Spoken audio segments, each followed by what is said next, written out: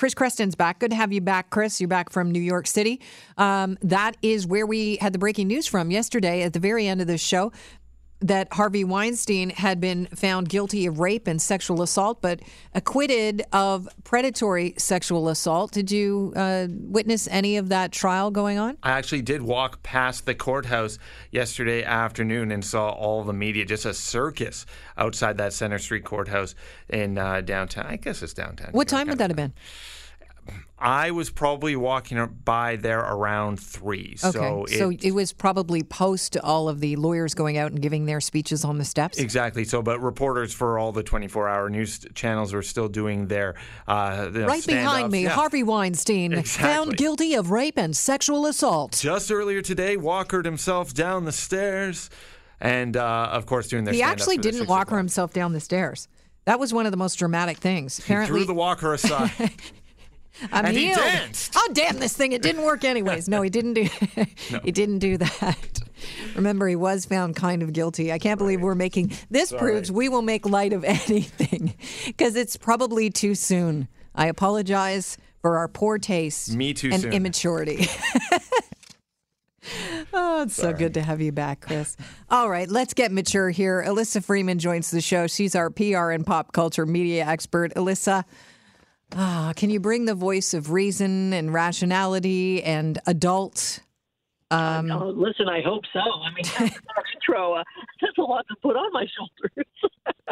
All right. Well, let's just start off this way. The New York jury has found Harvey Weinstein guilty of rape and sexual assault. This was a landmark case for the hashtag Me Too movement. Is this the culmination of the Me Too movement? I don't think it's the culmination. I think it's sort of a bit of a midpoint. As we know, the Me Too movement has been around now for a little over a year, and it's definitely had its ups and it's definitely had its downs. And this is certainly going to give it more credibility and also more momentum. So do I think that this is it for the Me Too movement? They've reached the pinnacle? No. The pinnacle will be when thinking like this, believability of female witnesses like this will start to work its way through the system. We've seen a landmark ruling right now with the Harvey Weinstein case, and of course it's going to be cited in every sort of case that's going to come forward, in the days and years to come. However, will women still feel emboldened to bring their cases forward if such things happen to them? I don't know. Will people think that this is more of a, women, will these women still have the credibility if they bring these cases forward? That's also to be seen. And I think what the real marker, Kelly, in this is going to be is what's the sentence? We've heard everything from 5 years to 29 years. I think that there will be a lot of people who will be very disappointed if he gets the minimum, and there will be shock and awe if he gets the maximum. So a lot of insiders are now saying it might be around in the middle. But the sentence is what's going to put sort of the period at the end of this issue. All right, let's get to the particulars in the trial, because we know that more than 80 women have, over the years accused Weinstein of misconduct. The New York trial only involved a small group of them. And so the jury was instructed to reach a verdict based solely on the evidence presented in court. They hope to provide, a pattern of predatory sexual assault. And unfortunately, I guess, did not establish that to the jury's what standard that they were looking for, and satisfaction. But he was convicted of rape in the third degree involving one of the women. It's a criminal sex act in the and the other is a criminal sex act in the first degree. The conviction of rape in the third degree, I didn't even know such thing existed. Like, isn't rape rape? No, rape in the third degree means the jury can recognize the sexual encounter was not consensual, even if they didn't believe the victim was being physically or verbally threatened. It carries a maximum sentence of 4 years in prison, no minimum. The charge of criminal sex act in the first degree, the range for sentencing is between 5 and 25 years, which you brought up. But he will now have to register as a sex offender. They failed to show a pattern for predatory sexual assault. And I think that right there might be a tipping point. It might be the thing that inspires women to come forward en masse a little bit sooner, because part of that was going to be leaning on the testimony of the Sopranos actor who had said, yeah, it was too late for her to come to bring her case to trial, but she was able to support the other women and hope to establish this pattern of abusive behavior. Unfortunately, that fell short. And in fact, the jury were deadlocked with regard to that. You know, it's interesting because the way that this narrative is being parsed by the media is, you know, but he wasn't found guilty for predatory sexual behavior. You know, and I think, okay, we know that that's true. But I think that the fact that guilt was found, and yes, people might parse this and saying, well, it was first degree here and third degree here. The fact that a jury of 7 men and 5 women believed these women who did come forward is a huge step. And also the fact that they were deadlocked on the first charge of sexual predatory behavior also says something. It means that at least half of them believed the women. So for years and years and years where women have not been believed, where they have been bullied out of taking their cases forward, you know, and I don't think that the system is going to change in terms of the way they treat women who come forward with sexual allegations.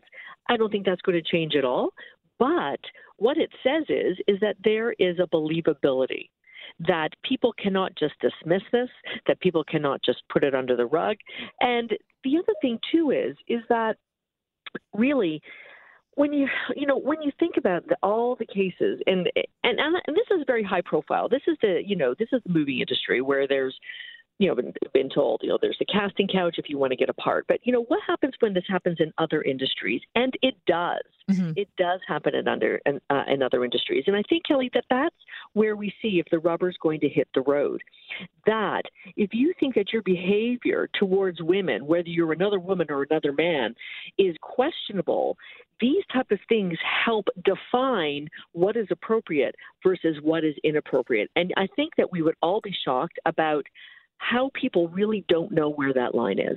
Oh, I think they know where the line is. You don't think people know where the line is? I mean, I know we get into this conversation a lot, but I think people know where the line is, and they just willfully ignore that the line is there and pretend that they can cross it. Yeah, I think that there is some of that.